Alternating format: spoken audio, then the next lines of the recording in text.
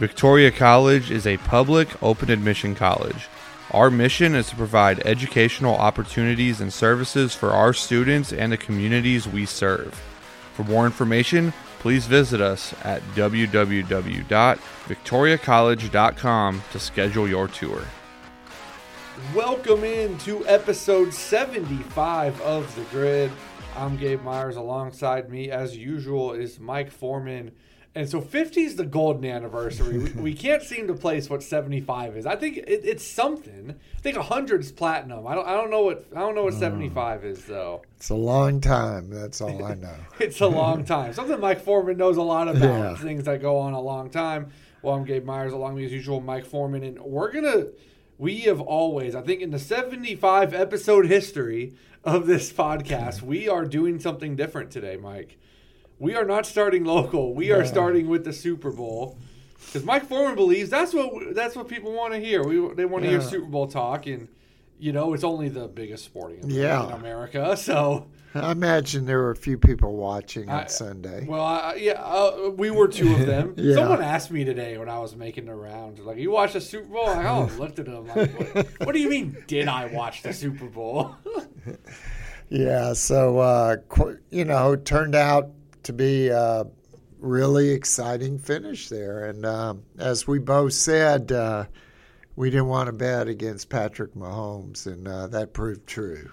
It's funny because you see all this stuff, and that's what both of our sentiments were. It was just hard to go against Patrick Mahomes.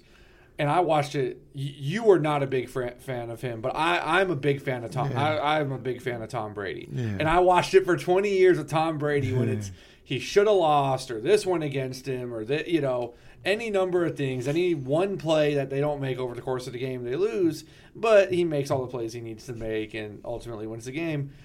And that's what we're watching with Patrick Mahomes again.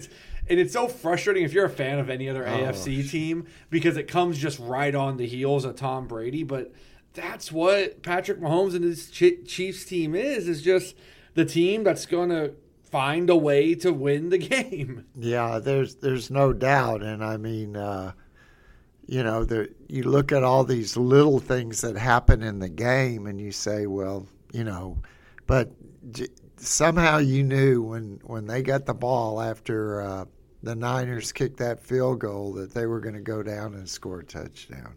And this is going to sound crazy, but I said on the last podcast I was rooting for the 49ers, so I was like, kind of head in one place, heart in the other. I never for a second thought the 49ers were going to win the game. Not when they went up 10 early, although it was still the first half when they went up by 10 points. Not when Mahomes threw the interception to start the second half. There was the only time a little bit of doubt crept in would have been at a 2-minute warning. San Francisco had that 3rd and 4, and if they convert that, they can basically just run the clock all the way down and kick the field goal and win the game. And so that was the only time where it's like, okay, maybe San Francisco can win. But I really was never, just kind of the whole way through, I expected Kansas City to win the game. And everyone's drawing parallels of Mahomes to Brady, and is Mahomes better than Brady? Which that discourse I think is a little ridiculous at this point. But that's what he is. He's the new guy now. And Mike, you've been watching the NFL a whole lot longer than I have. It feels like, I know Montana won 4 in the 80s, but it feels like before Brady, there was never a quarterback that just dominated the NFL landscape the way that Brady did. And then Mahomes is taking the torch and is doing that almost to a higher, you could argue to a higher degree now. Has this ever happened? I mean, to where one player is just dominating the landscape of the NFL? No, it's hard. It's hard to think about. I mean, obviously Brady and Montana was great. I mean, he pulled off some pretty amazing wins for the Niners, and he broke a lot of hearts in Dallas. But at least Montana, he wasn't in a Super Bowl every year. He wasn't he had some early exits in the playoffs. Right. And with Brady after 2010 and with Mahomes, the early exits in the playoffs don't happen. They're in the AFC title. Every year since 2011, either Brady or Mahomes have been in the AFC title game. That is absurd. It is, and what's amazing is you look at those two. I mean, there were years they went with different kinds of teams. It wasn't always, like Brady didn't always have Randy Moss, and look at Mahomes' receivers this year. My gosh, I mean, that was a different style team. Well, they were they were an elite defensive team this year. Yeah, and I mean, but he found a way, to get the ball to Kelsey a lot. Kelsey played a big role in that game this week, and he just finds a way. I mean, and like you have to give credit to Andy Reid too. I think 'cause that dude. I mean, that fourth down call. I mean, when they ran the ball in overtime, when Mahomes ran it. I mean, they had seen that in a sense earlier. And they obviously knew they wanted to run that play, where they kind of basically read off of Bosa. Yeah. And, so really just I can't, I'm not a fan of the Chiefs, but I have to give Mahomes all the credit in the world. Yeah, it is. It is just – I think when Brady left the AFC or when Brady retired, so many people thought, okay, finally some parity will return to the NFL. And actually it's less now. There's less parity now because the Chiefs are here every year and the Niners have been in 4 of the last 5 NFC title games. Yeah, that's true. And I mean, realistically, let's be honest, Atlanta basically gave that Super Bowl to the Patriots. I mean, all they had to do is kick a field goal, and that game is over. But Kyle Shanahan and his offensive genius over there. Okay, so I'm going to defend. I'm not going to relitigate Super Bowl 51. But this is what I will say: everyone puts Super Bowl 51 on Shanahan. Maybe the head coach Dan Quinn, who's a defensive guy, don't allow 25 points in a final quarter and a half of football. And that's true. Maybe don't allow 25 points in the last. Well, that's true. But you kick a field goal right there, that game's over. Well, Matt Ryan took the sack to get the field goal. And also, this is the other problem I have with that, and then we'll stop talking about Super Bowl 51. Everyone voted Matt Ryan MVP that year. Everybody in the media voted Matt Ryan MVP that year. And then blamed Kyle Shanahan. But if you actually thought Matt Ryan was an MVP player, you would have placed the blame on him. I don't blame Shanahan for Super Bowl 51. I think 1, insane comeback. 2, some bad mismanagement. 3, the defense has to do something.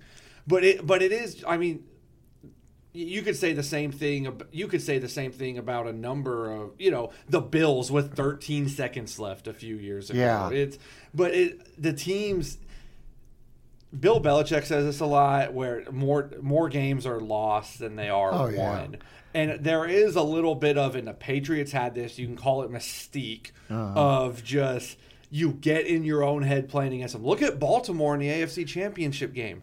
They are the number 1 rushing offense in the league, and they ran the ball 6 times against Kansas City. Teams against the Patriots forever and the Chiefs now just seem to, they self-destruct against them. Yeah, and I think, I'm not blaming Shanahan for this loss at all, but I do think that they maybe got away from running the ball a little too much in the second half. They didn't run the ball very successfully. Yeah, but they moved it. They moved it enough to keep them honest, and I felt like, the formula I felt like for beating them was what the Raiders did to them a couple of weeks ago, when they ran the ball at them and basically wore down the defense, and and Gabe made Mahomes take the short shots. And that proved successful for them. And I thought early on San Francisco was doing that. Obviously, that fumble,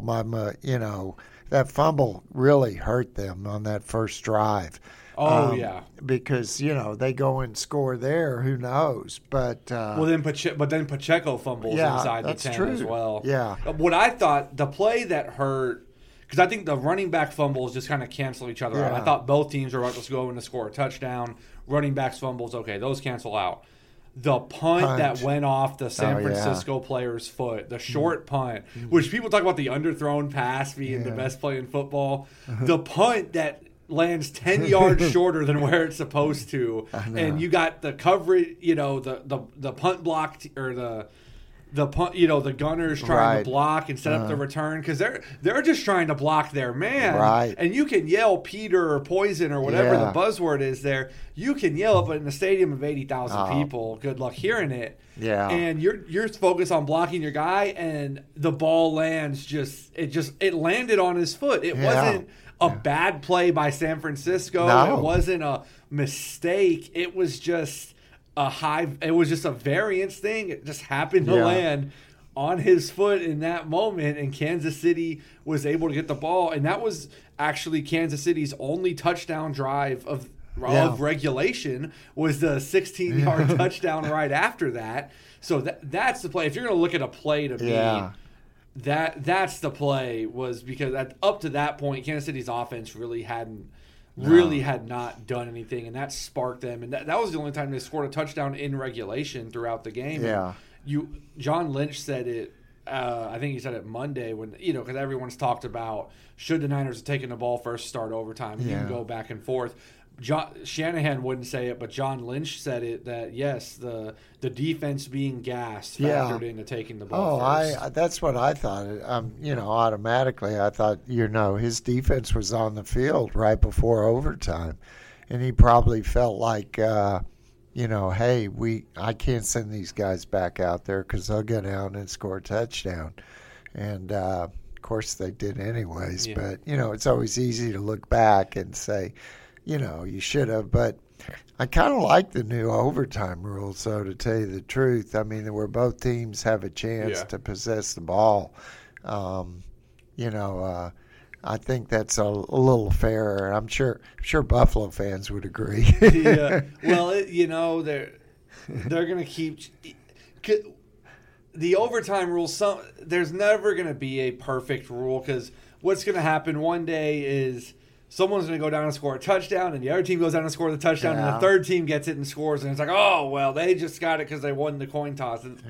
There's never going to be I think the old college football overtime, now they've done it to where they do the 2-point conversions. That was and it was wonky, and it took special teams out of the game, and I get the flaws with it. That was my favorite overtime. One possession from the 25. Okay, now you get a chance to match it. That was my favorite.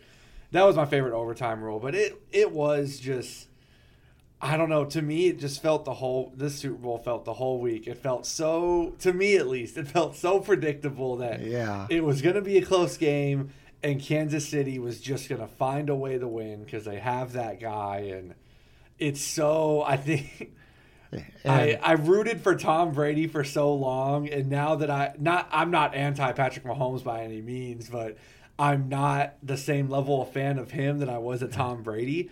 And so I kind of see the other side of it now. It's like, I see why every other NFL fan base said this is getting a little old, one guy winning all the time. But it is, when you have one of the all-time great coaches and one of the all-time great quarterbacks, you're going to win a lot of games, and you're going to win titles. That's true. And, you just look at it, Kansas City's already a favorite to win next year. And, of course, there's some things going on with Chris Jones and some people there that they're going to have to figure out.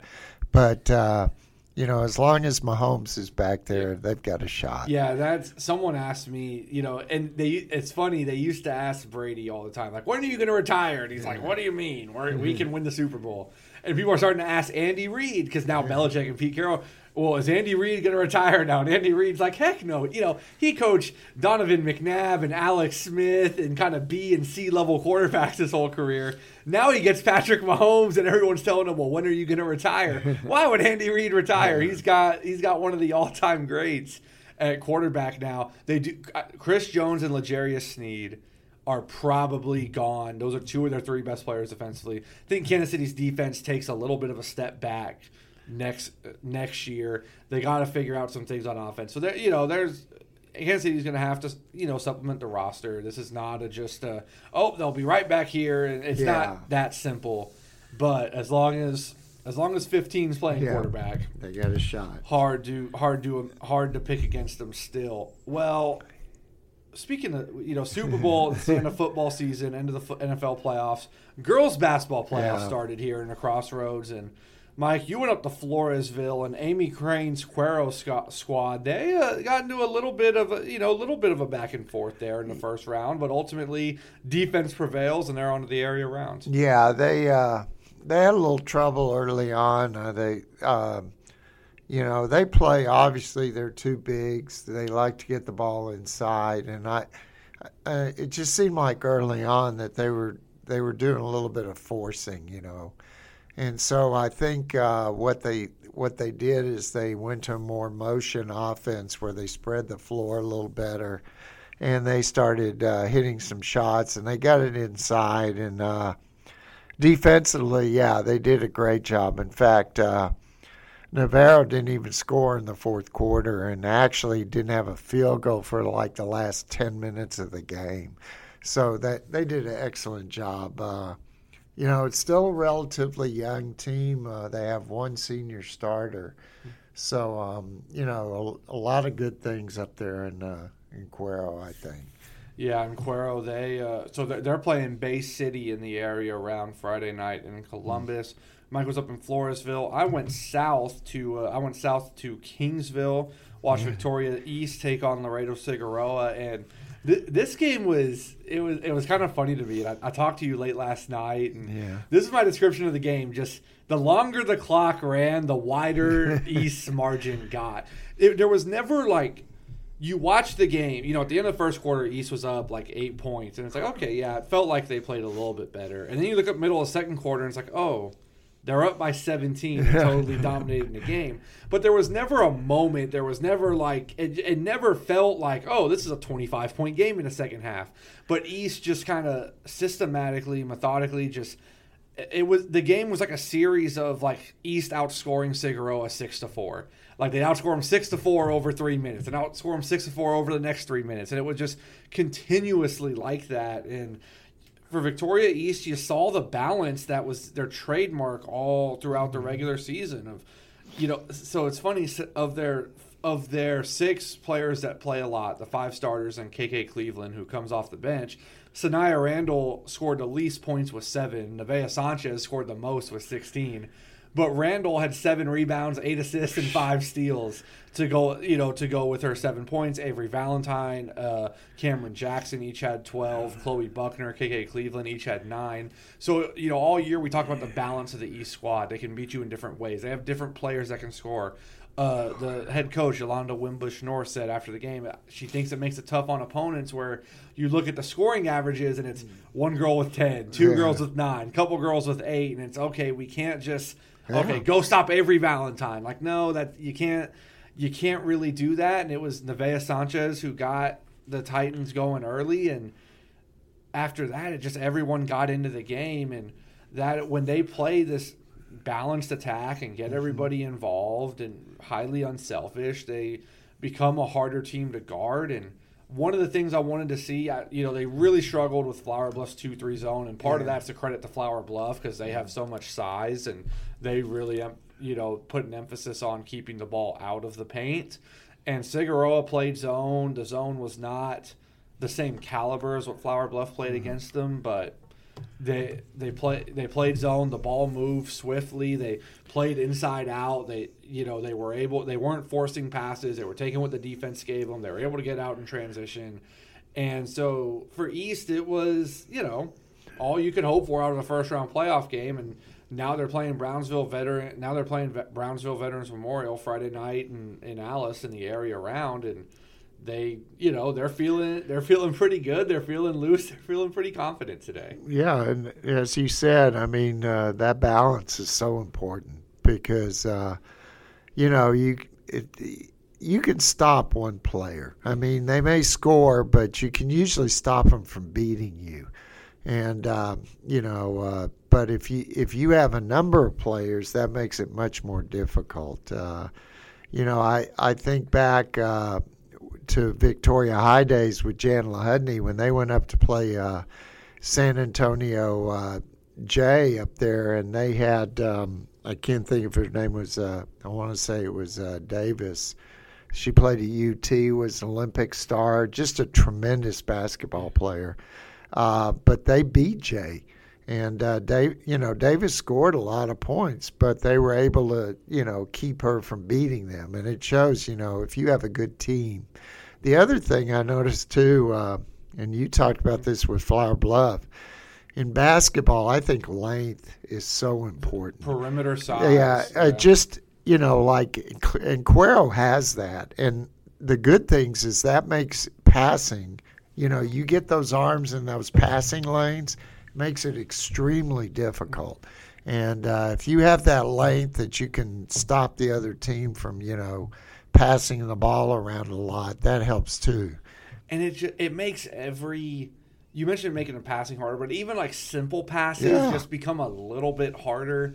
And you may be dialed in first, second quarter, but you get into the third and fourth quarter and you're tired and you're kind of in that flow state. You're maybe not throwing the sharpest possible pass on just a pass from one side of the floor to the other, and that's something where a tall, athletic girl can go and get her hand on it. So that length, that's part of the reason why you really like Cuero is just that length. Shiner sports that. The Shiner girls really just all over. Like Callie Sevcik's the one girl who's not like 6 feet tall, and even she's a real big time athlete herself, and so that's something where that's something to watch. Is I think that's the one thing that can give East some trouble is that the team that has some perimeter size. I don't think Brownsville Veterans really fits that bill. So that that'll just be something to watch as we continue going forward. Shiner, it was good day overall for it was not a bad girls. day. Shiner and Flatonia won handily, which was expected. Hallettsville and Edna both won handily. I actually think Hallettsville and Edna, looking at their paths, not to get ahead of ourselves, but I like to get ahead of myself. They kind of have a chance to go. It looks like they have a chance to really make some noise down in 3A Region 4. Cuero obviously winning as well. So this is, it looks like we have some teams who have a chance to make some noise. And, hey, keep us on the basketball courts a little bit. The weather's not great yet, so we don't want to go to baseball and softball courts yet. We had 10 teams win, this Monday or Tuesday night. And we'll have 9 games this week with Bay City and Cuero playing each other. So we're guaranteed to have one. Yeah. And, the interesting thing to me about that Bay City Cuero matchup, look at the coaches in that game. Cuero's coach is Amy Crane, who people around here are familiar with, won a state title at Victoria High, goes to SC, plays with Cheryl Miller, wins a national championship, finishes her career at Texas State. Other side, you have Chandy Jones, who was an outstanding high school basketball player. They went to the state tournament twice. They never won a title. She goes to University of Houston, where she is still considered the best female basketball player ever to play at that school. So you have 2 coaches who really know, what it's like to play championship level basketball. And I find that really interesting. And Mike Forman gets to be in attendance for that one Saturday night or Friday night. What a coincidence. Yeah, and it's, of course, they had to go to Columbus to do it. But, and Gabe, I think, is, I guess going to Alice, I'm assuming that I've kind of thought they might go back to Kingsville. Well, so Kingsville I talked to some of the administrators there because Kingsville is exactly halfway between Brownsville and Victoria. But I talked to Spencer Gant, the AD, today, and this was the same thing in football. It happened with Victoria East and PSJ North where, Corpus was where it made sense for a neutral site, but because Victoria East was in that Corpus district, PSJ North didn't want to go to Buck or to Cabinets, like you've played there already, so they went to Cal Allen, which was Cal Allen's actually in the Corpus city limits, but it's not in CCISD, so it felt more neutral. So some coaches, because the East had already won a game there. That's what I wondered is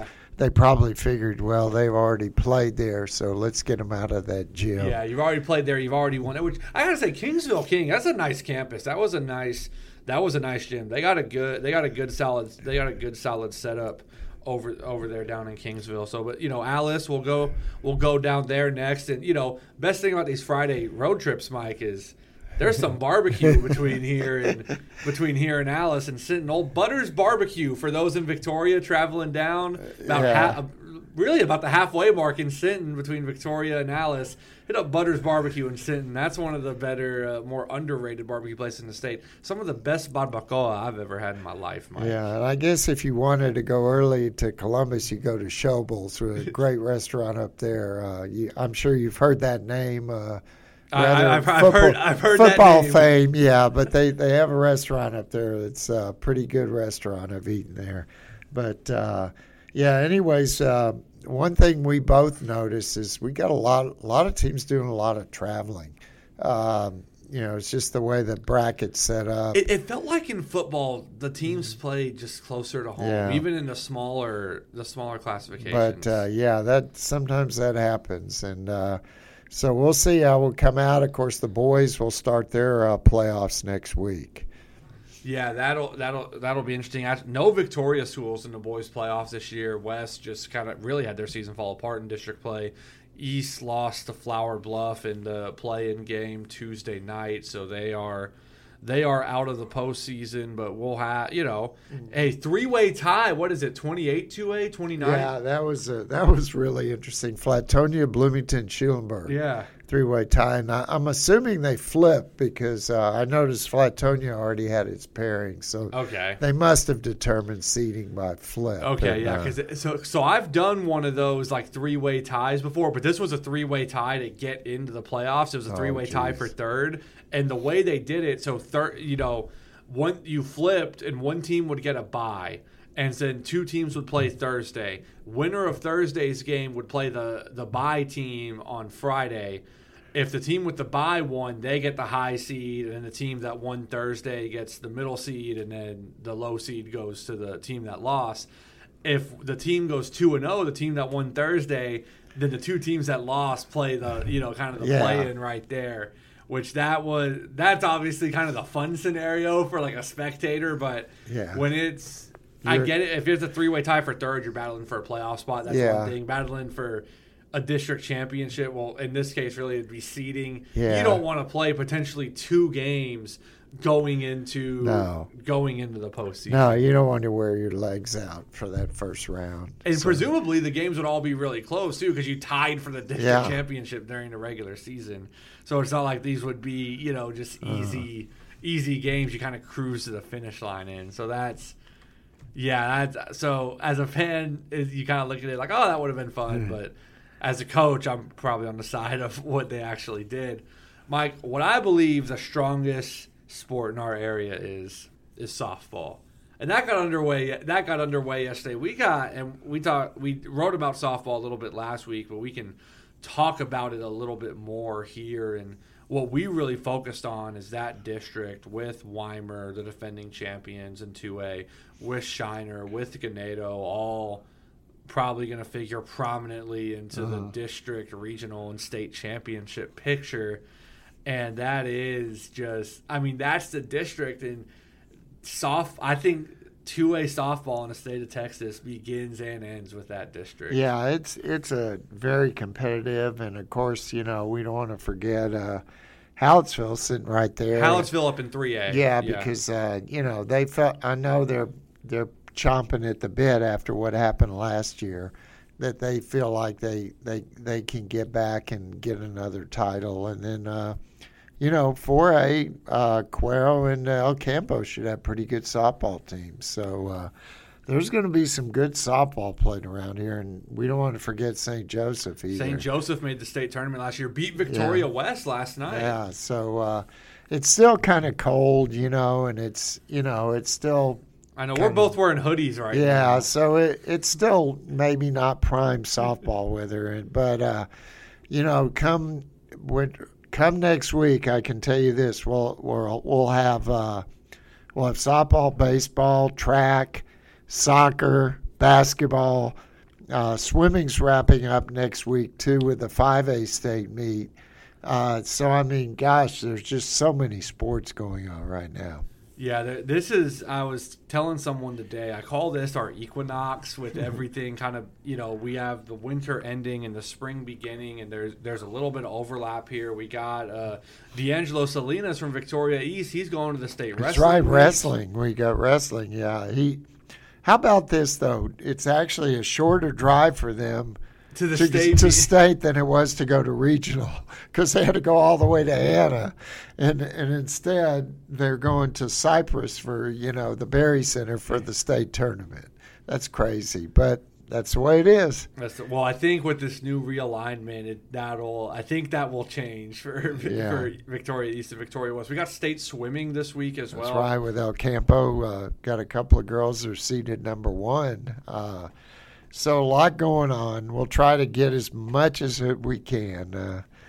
This is our Equinox right now. Everything's kind of happening at once, and unfortunately, it's only 2 of us, so we can't be everywhere at once. But there's a lot going on. Again, with softball. Softball gets me excited here because I'll predict something. The champion in 2A's coming out of the district with Shiner, Ganado, and Weimer. I just think the state champion's going to come out of that district. And Hallettsville, I was at the game where they lost last year in the playoffs, and Hallettsville was really probably the first team, because I got here during the baseball and softball season last year. Hallettsville was probably the first team I formed kind of a relationship with covering, which you just do that the longer you're here, but I was so new. Hallettsville was probably the first team I did, and it just, the vibe around the team and watching them, it just felt like a team so experienced, returning everybody, just marching back. Like, we're just marching back to going back to the state championship. And there was such a confidence about that group. Not complacency, not anything like where they overlooked opponents, but just a assuredness about that group that they were going to go win another state title.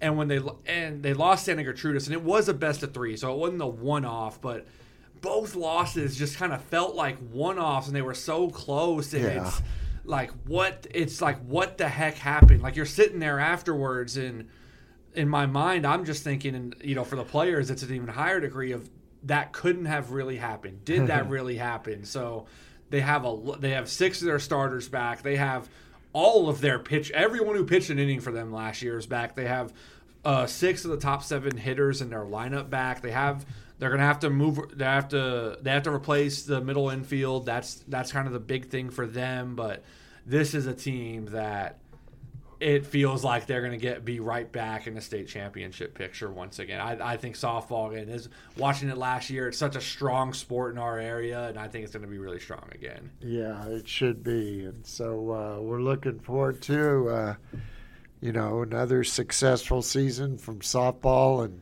hopefully baseball. We'll see Shiner has made 3 straight trips to the state tournament. They're going to have a challenge to get back, but and if you're really looking for a team to watch, look at Victoria East. Victoria East. I know this is their year. I mean, they're loaded, and they've got a lot of seniors with a lot of experience and some younger kids. 12 seniors. Yeah. 5 of whom have been with the team since they were freshmen. Yeah, and a lot of those younger kids that can step in and help them out. So it should be an interesting year for the Titans. Yeah, I actually went and talked to Coach Coley today, and there is it's funny because they're a team with 12 seniors, so much experience, and it's not just a lot of experience, but a lot of kids who have played well at this level, but that the Corpus District falls short in a lot of sports, not in baseball. No.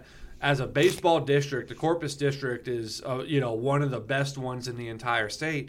So these East kids have yet to make the playoffs because they're having to go through 3 or 4 state-ranked teams in their own district just to get there, and that's the page Victoria East is aiming to turn. They got as close as they can get last year, a 1-run loss in Game 3 of the play-in. So they return all their pitching. They return everyone in the field. They have some depth pieces, and they're got to figure out who's going to be the guy off the bench, who's going to be the pinch runner, those kind of things. But this is a team, for as talented as they are, it's still with something to prove. So this is they're going to be taking their regular season very seriously, and I think the Titans are going to be a fun watch. Yeah, I think so. And what Wes Coley always does is he'll take those tournaments at the beginning of the year, and he'll throw a lot of pitchers out there, and he'll play a lot of guys.